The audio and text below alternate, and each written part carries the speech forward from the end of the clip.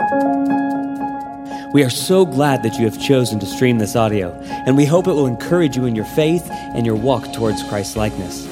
As a side note, we pray that this audio sermon is just supplemental in your relationship with Christ, and in no way replaces the church you are plugged into or the pastor that God has put in your life to shepherd and care for your soul. And so with that said, please enjoy this sermon.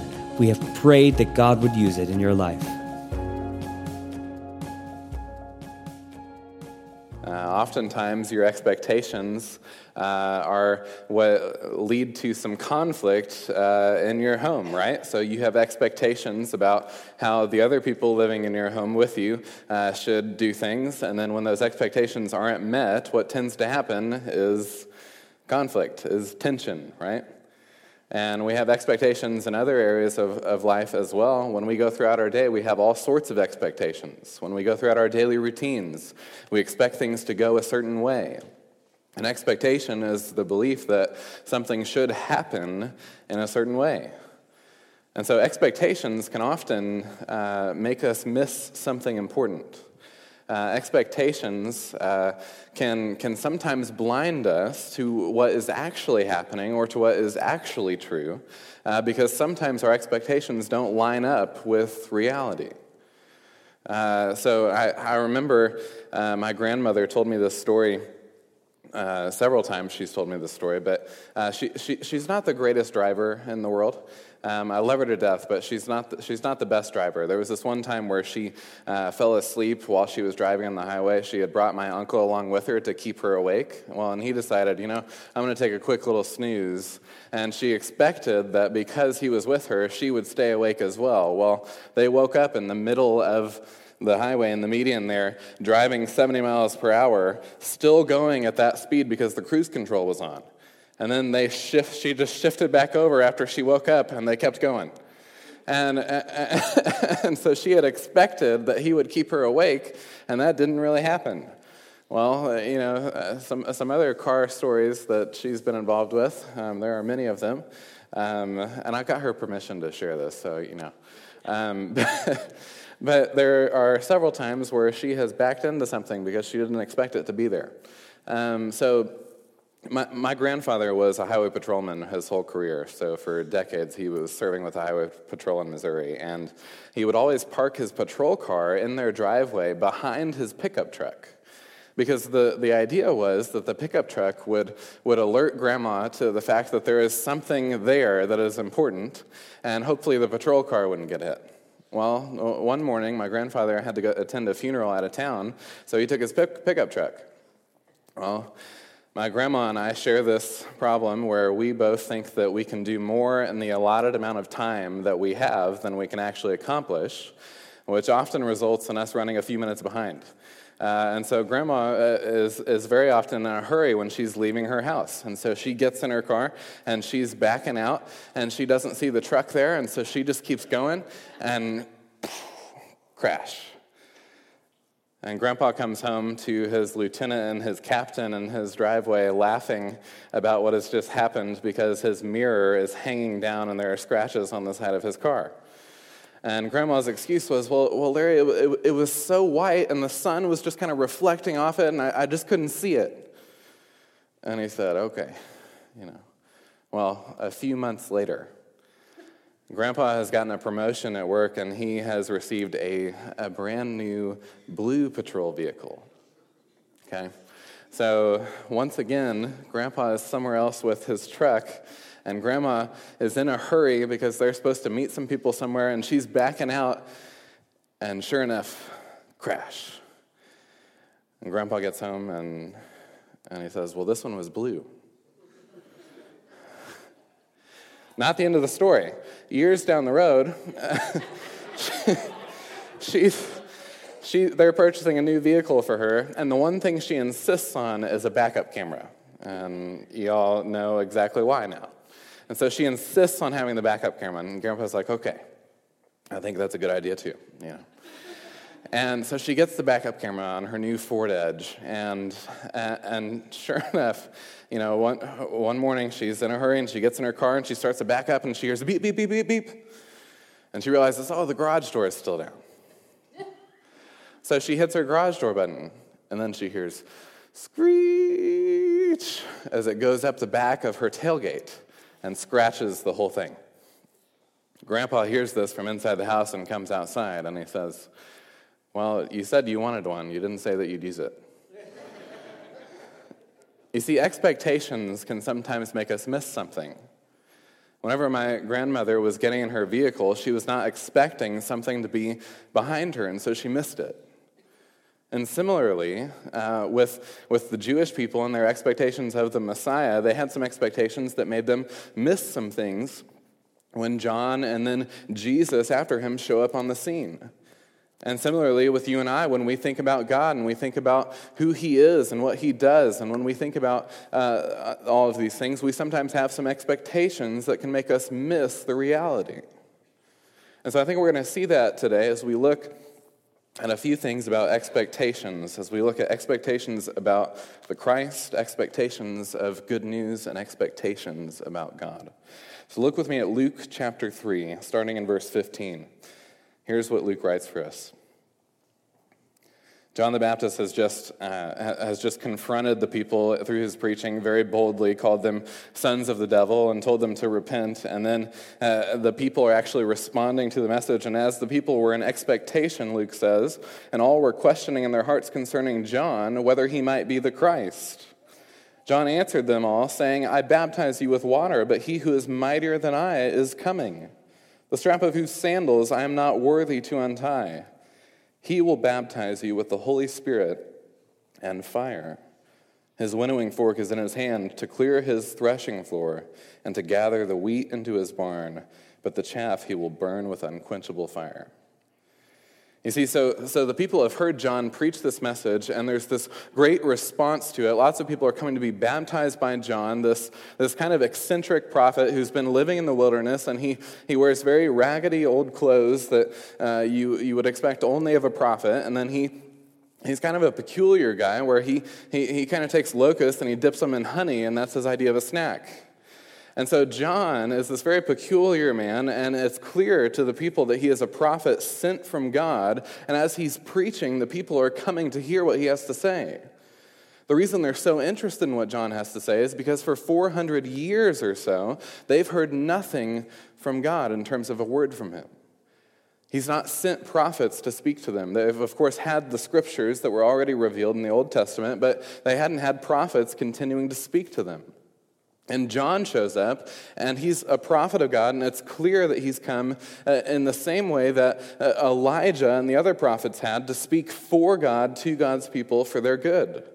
And so the people are coming to hear him, and as they see him preaching boldly, confronting the people's sin, calling them to repent and turn back to God, and they see him baptizing so many people, they think that he might just be the Christ that was promised. He might be the Savior that God promised to send. And so the people, they have these expectations of what the Christ would be, that he would be a man who would come as a conquering king, that he would come and he would overthrow the oppressive rulers of the day in Rome, and that he would deliver them from heavy taxation and oppression and abuse, and that they would live, all of them, in the peaceful rule of the Christ. And so they expect a man like this to come. And as John's preaching, as things are happening with John's ministry, the people begin to think, maybe this guy's it. And John says, "No, I'm not him. The one who's mightier than I," he's talking about the Christ here, "is coming still. He's coming after me. And in fact, the strap of his sandals I'm not worthy to untie." And so we have to think about this for a moment, because, untying sandals, okay, big deal for us, right? But in the ancient world, they would have walked through very dusty, dirty roads that would have been sometimes filled with animal manure and other things. And so it was a very unclean thing. And they would have walked through these roads with open-toed shoes. They would have had sandals on, strapped to their feet with straps that were tied. And so to untie someone's sandals was reserved for the lowest of low. A rabbi's own disciples could not untie the straps of his sandals, because even they weren't considered that low.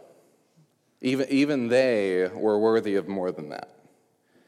And so for John to say, as the prophet sent by God to speak God's words to God's people, for him to say, I'm not even worthy to untie this guy's sandals, is to say something incredibly humble about himself and incredibly exalting of who God is. You see, John realizes something about his position before God that you and I need to realize as well. That this one who has come, that he is mightier than us, that he is holier than us, that he is perfect in every way, and that our sin results in us not having a standing before him. John knows this about us. He knows this about himself. So when the people begin to say, are you the Christ? He says, no. He says, I'm not worthy to untie the Christ's sandals. I'm not worthy of him. And just as a side note, a preacher's job is always to point you to Jesus. It's never to point you to themselves, to yourself, to someone else. It's never to give you confidence in anything but Jesus. John, as he's preaching, he has this incredible response. He has people responding left and right. He has people coming to hear what he's saying. And you can imagine the kind of temptation that he would have had here. They're thinking he's the Christ. You and I, we've never had anybody think that we're the Messiah. Right? I mean, my preaching is just not that good. Right? It's not good enough for somebody to think I'm the Messiah, the Christ sent from him. And so for John to have this kind of response where people are thinking that he is the Christ, that kind of temptation I can't imagine. But what John does is instructive for us because he doesn't say, yeah, God's doing some incredible things in me. I'm awesome, and you should look at what I have to say. He says, no, the one who's mightier than I is coming after me, and I'm not worthy to untie his sandals. Look to him. John is getting people ready to hear from Jesus and to follow Jesus and to trust in Jesus. He's preparing people for what God is doing through the Christ. You see, that's our job as well, is to point people to Jesus. Not just preachers, Christians. This is our job. This is our task. This is what we've been instructed to do, is to point people to Christ and to help them to see that it's futile and vain to trust in ourselves. So often there's kind of these two things that I see. In culture, I see oftentimes this idea that we are enough.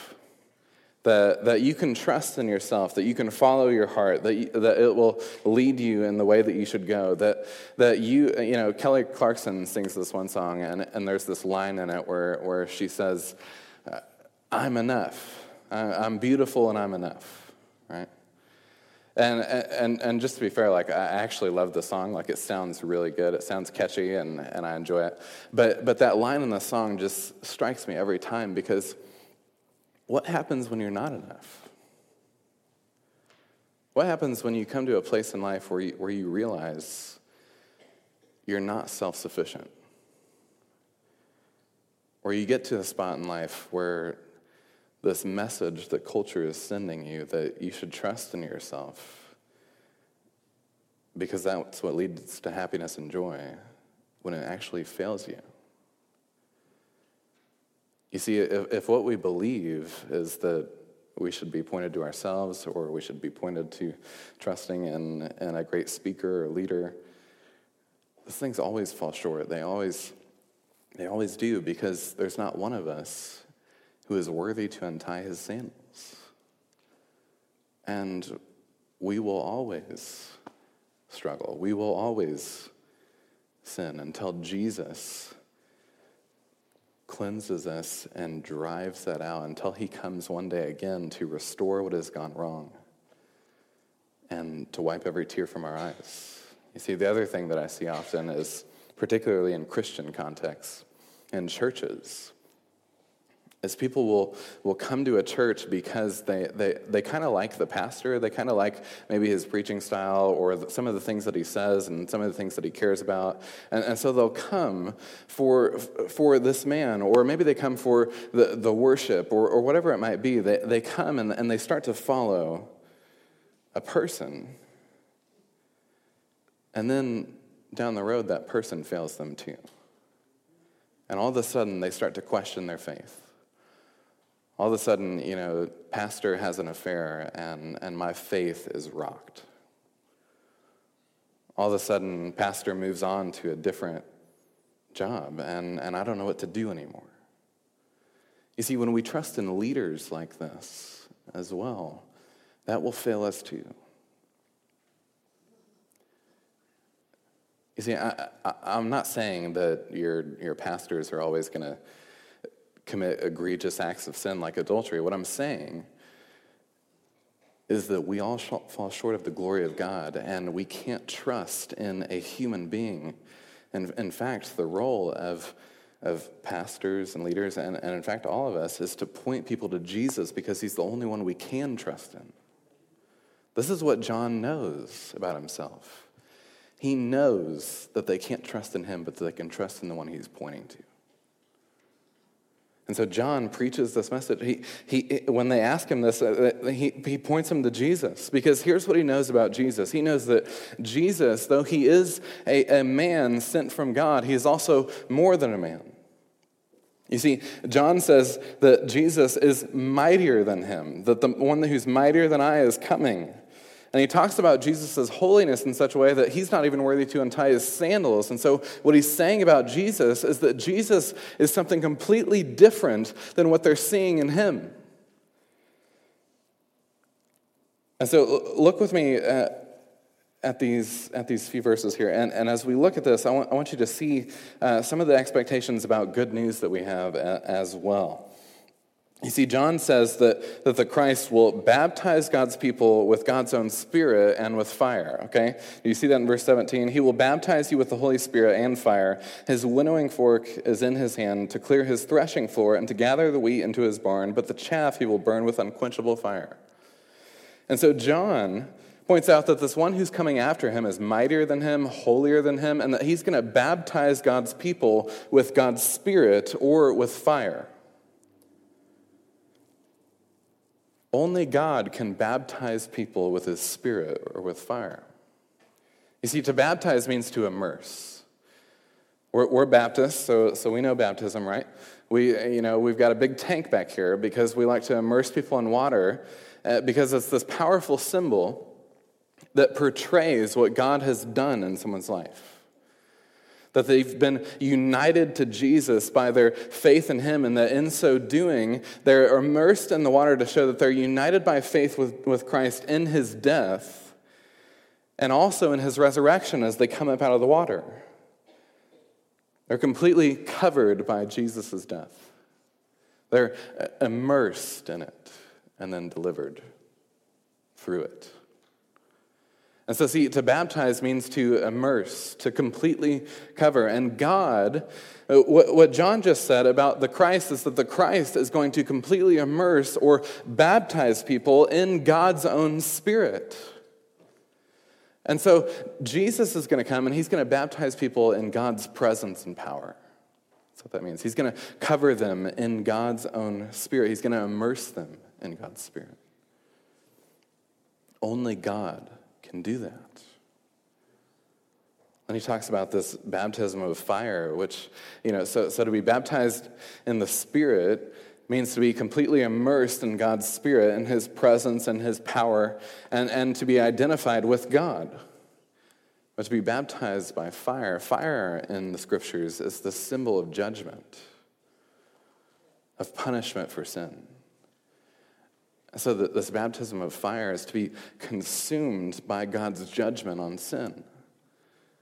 And verse 17 helps us understand that this is what's happening here, because it talks about how this Christ His winnowing fork is in his hand. He's going to clear the threshing floor to gather wheat into his barn, but the chaff he'll burn with unquenchable fire. And so here's what's going on here. In the ancient world, as they would farm and they would farm for wheat, they would have these forks or these shovels that they would use to throw it up into the air. And after they threw it up in the air, the wheat was so dense and heavier than the straw that it would fall to the ground. And that's how they would separate it from the stuff they didn't need. So by nature, the wheat was different than the chaff. And so the wheat would fall to the ground, they would gather it in, and then the chaff, they would burn it because they didn't need it. It was altogether different than the wheat. And so the picture here is that Jesus, the Christ, he's going to come and he's going to distinguish between the righteous and the unrighteous. The righteous, much like a farmer would, his wheat, he's going to gather to himself. And the unrighteous will endure an unquenchable fire. There's going to be this distinguishing aspect of Jesus' life and ministry. The Christ is coming to do this distinguishing work. You see, it's not typically what we think about with good news, is it? But the thing about your baptism is your baptism reveals your allegiance. And so to be baptized with God's Spirit is to be aligned with God and his people, is to belong to him. And to be baptized with fire is to show that your allegiance is with the enemies of God. John, he says, if that's the place in which we are, he calls us brood of vipers. Brood was offspring, and vipers were this venomous snake. And so the idea there last week that was that John was saying, you're all sons of Satan. That was his introduction. That's how he started preaching. He said, you're all sons of Satan. You need to turn from sin, repent, and walk towards God, and trust in the coming Messiah, and demonstrate that through baptism. And so John says the Christ is going to come, and he's going to do this distinguishing work. He's going to either baptize with the Spirit or baptize with fire. But it's not typically what we think of when we think good news. When we think of good news, we don't typically think about preaching about hell and judgment and unquenchable fire. We don't typically think about that, do we? When we think about good news, when you hear that term, we tend to think of things like hearing that we got the job, or hearing that our loved one is out of surgery and doing well, or hearing that someone has had a baby or gotten engaged. We tend to think of these really good, joyful things when we hear the term good news. But look at verse 18. It says, so with many other exhortations, he preached good news to the people.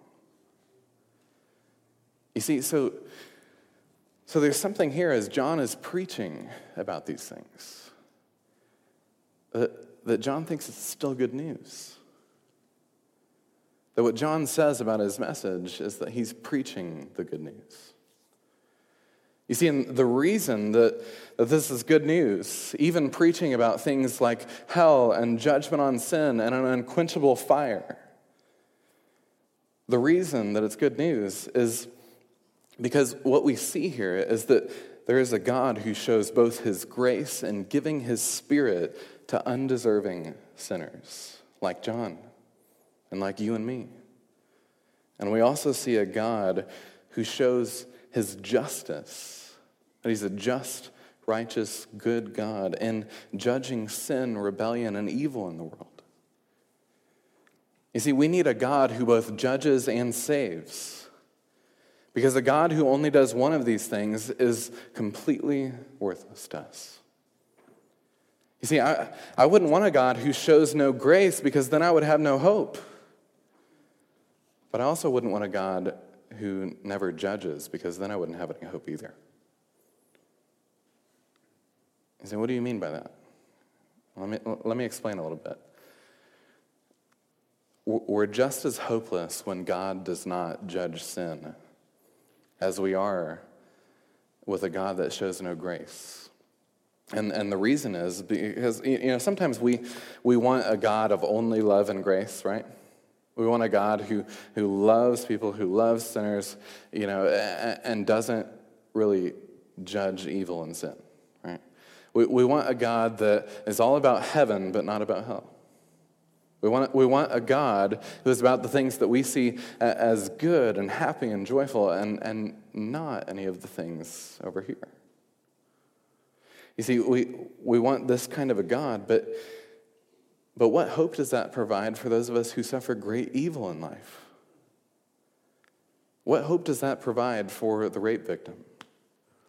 What hope does a God who does not judge sin and evil provide for the women and children who are abused by their husbands and fathers?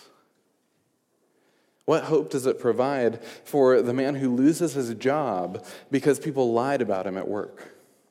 What hope does it provide for those who have their identity stolen because someone smarter than them hacked into their information and stole it? You see, a God who does not judge evil and sin is a God that provides no hope for you and I. We need a God who is both just and gracious. We need a God who distinguishes between the righteous and the unrighteous. You see, that's what gives, that kind of God gives people like John hope when they're wrongly imprisoned. Look at verse 19. This is what happens to John after he's been serving the Lord, after he's been preaching God's message to God's people. Here's what happens to John. Here's his fate. But Herod the Tetrarch, who had been reproved by him for Herodias, his brother's wife, and for all the evil things that Herod had done, added this to them all, that he locked up John in prison. And what we're going to read about later in the Gospels is we see that John isn't just locked up, but this guy ends up beheading him. And so John gets thrown in prison after serving the Lord. And a God who cares about justice, a God who judges sin and evil, and who will burn the chaff with unquenchable fire, is what gives believers like John hope when they're wrongly imprisoned, because they know that's not the end of the story. You see, Proverbs 13:6 says it this way: righteousness guards him whose way is blameless, but sin overthrows the wicked. You see, there's this movie coming out that I really want to see. I think it's already out. Maybe some of you have seen it, where Michael B. Jordan plays this attorney that's defending this African-American man who's been wrongly imprisoned for a crime he didn't commit. And the idea is that he's advocating for this man's release and fighting for him.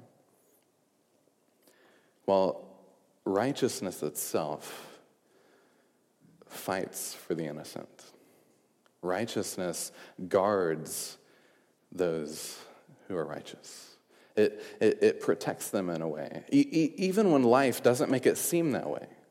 So John, as he's in prison, it doesn't seem in that kind of a moment, or pastors overseas who are imprisoned for sharing their faith and preaching the word of God, when they're imprisoned, or here when we're ridiculed for our faith and the things that we believe, it doesn't seem that way, does it? It doesn't seem like our righteousness is guarding us. And it doesn't seem like sin is overthrowing the wicked. But see, this truth is true even when it doesn't look like it. Because eventually, righteousness does prove that it's been guarding the innocent. Righteousness eventually wins out.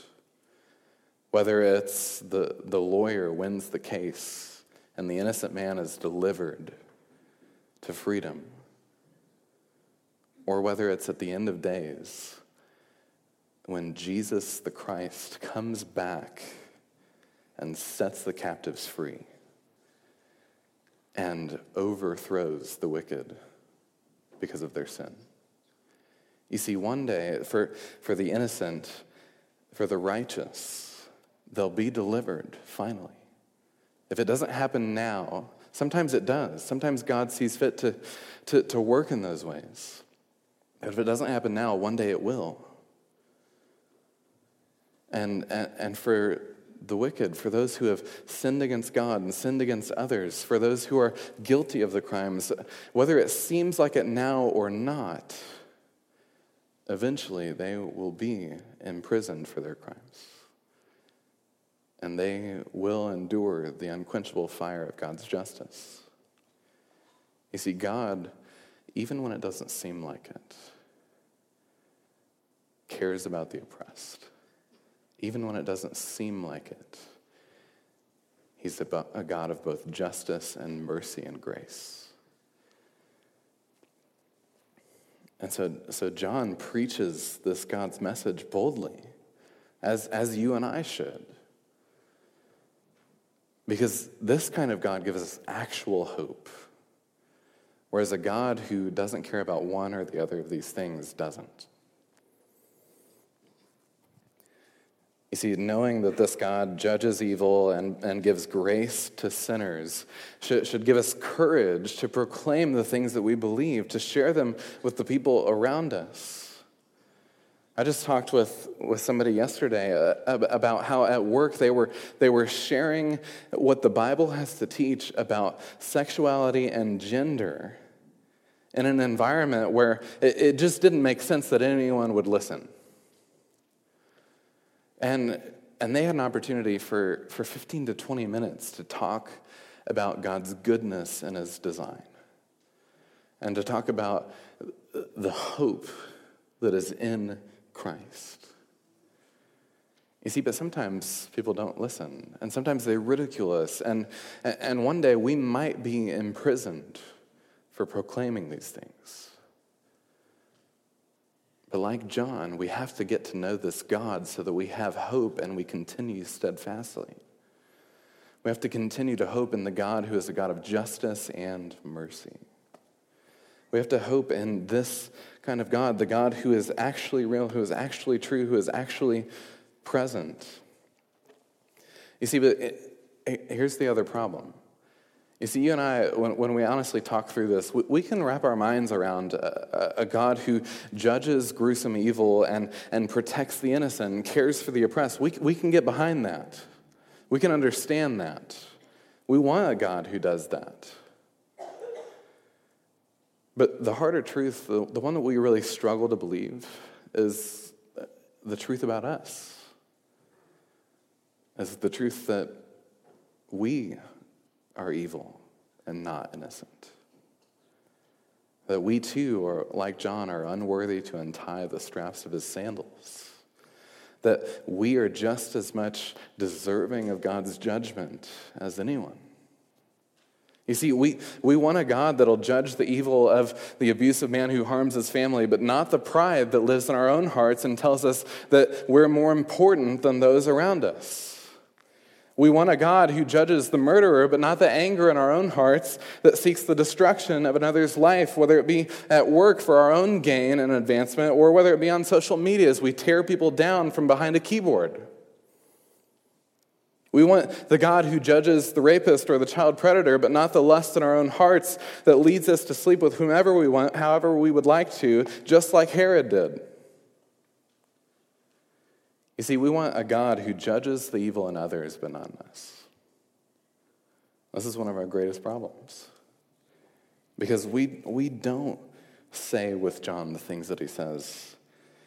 We don't follow his example in this humble faith that he has when he says, I baptize you with water, but he who is mightier than I is coming, and the strap of whose sandals I'm not worthy to untie. You see, you and I, we often struggle to have that kind of humble faith where we're honest about not just who God is, but who we are and our need for his grace. You see, we have to recognize as well that we're not worthy sons and throw ourselves on the mercy and grace of God's beloved Son. You see, because he was obedient where we were only disobedient. He was righteous where we are wicked. He did right where we only did wrong. And the reason he did is he did it for us that we might turn to him and receive his Spirit, that we might receive the baptism of his Spirit, that we might receive the gift of God himself, his own presence and power to walk with him and trust in him and live life to the glory of his name. He did it for us that we might receive his Spirit and life everlasting. Which brings us to expectations of God. Look with me at verses 21 and 22 here. It says, "Now when all the people were baptized, and when Jesus also had been baptized and was praying, the heavens were opened, and the Holy Spirit descended on him in bodily form like a dove. And a voice came from heaven, 'You are my beloved Son, with you I am well pleased.'" So what do you expect God to be like? What do you think about when you hear that word? When somebody says God, what do you think about? You know, sometimes we think about kind of this angry old man in the sky that kind of has some lightning bolts, and he's just going to throw them on whoever is kind of out of line or whoever is doing something they're having a little fun. It tends to be kind of this strange picture we have of God that I think is rooted much more in ancient heresies and ancient myths than it is in Scripture. You see, we tend to think all sorts of things about God, but most of what we think about God is not the biblical picture of God, of who God is. And here in these couple of verses, we see just a glimpse of who this amazing God is. We see first that this God is triune. He's three in one. He's one God existing eternally in three persons: Father, Son, and Spirit. So let's talk about the Spirit for a minute, that third person of the Trinity. First of all, when we say the Holy Spirit is the third person of the Trinity, we're not saying he's in third place. He's equal to the Father and the Son. He is just as much God as God the Father and God the Son. He is God the Spirit. And next we have to talk about how the Holy Spirit is a person, not a force. He is the personal presence and power of God himself that indwells believers. That lives inside the believer in Christ, that empowers and helps the believer to live for Christ, that sanctifies the believer in Christ. He cleanses us, he makes us new, and he makes us more like Jesus each and every day. He gives gifts to the believer in Christ. He brings about spiritual fruit in the believer in Christ. And ultimately, the Scriptures tell us, especially in John, when we read about the Spirit, that he points us to Christ. You see, John the Baptist, who was filled with the Spirit from even his mother's womb, spent his whole life pointing people to Jesus. Because that's what the Holy Spirit does. The Holy Spirit doesn't point to himself, he points to Christ. Next, we have to talk about the Father.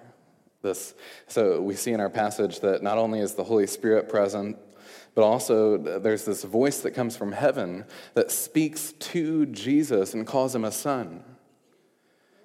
So we see that God is also a father. You see, God the Father speaks from heaven, but maybe we struggle to think about God in that way. Maybe when you hear the word father, it just doesn't have some good associations for you. Maybe you remember the grumpy old man who just made life difficult, to say the least, and maybe it was worse for you. Maybe you don't have a good relationship with your dad, and so to think about God as a father is really hard for you. I want you to see just a couple of things that the Scriptures say about this Father, because I think you'll see that he's different than what you've seen in life. You see, Paul puts it this way. Listen to what he says about the Father and what we get from God being our Father. He says in his letter to the Ephesians, he says, "Grace to you and peace from God our Father and the Lord Jesus Christ. Blessed be God and the God and Father of our Lord Jesus Christ, who has blessed us in Christ with every spiritual blessing in the heavenly places, even as he chose us in him before the foundation of the world, that we should be holy and blameless before him.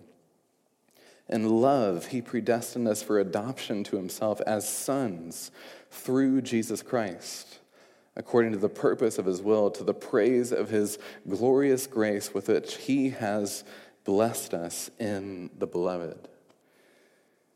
In Luke 3, we just read that Jesus was the beloved Son. And what we just read in Ephesians chapter 1 is that God the Father has blessed us with every spiritual blessing in the heavenly places. He has poured out in extravagant ways his blessings on us in that beloved Son.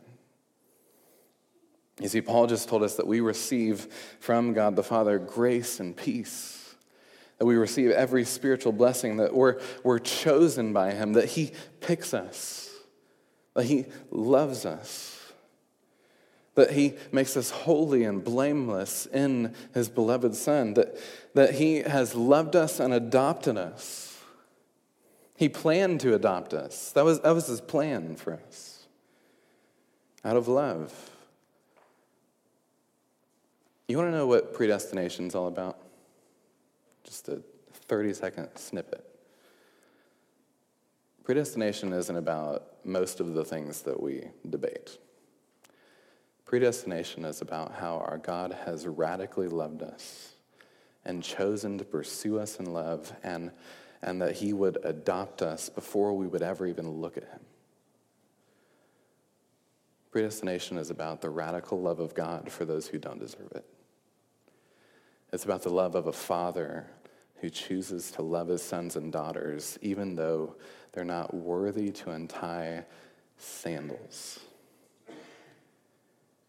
It's about how God has chosen to adopt us as his own, to make us his own in Christ, and that he has loved us in such a way and planned to do so, knowing the ways in which we would rebel against him, that he's loved us in this way, despite us.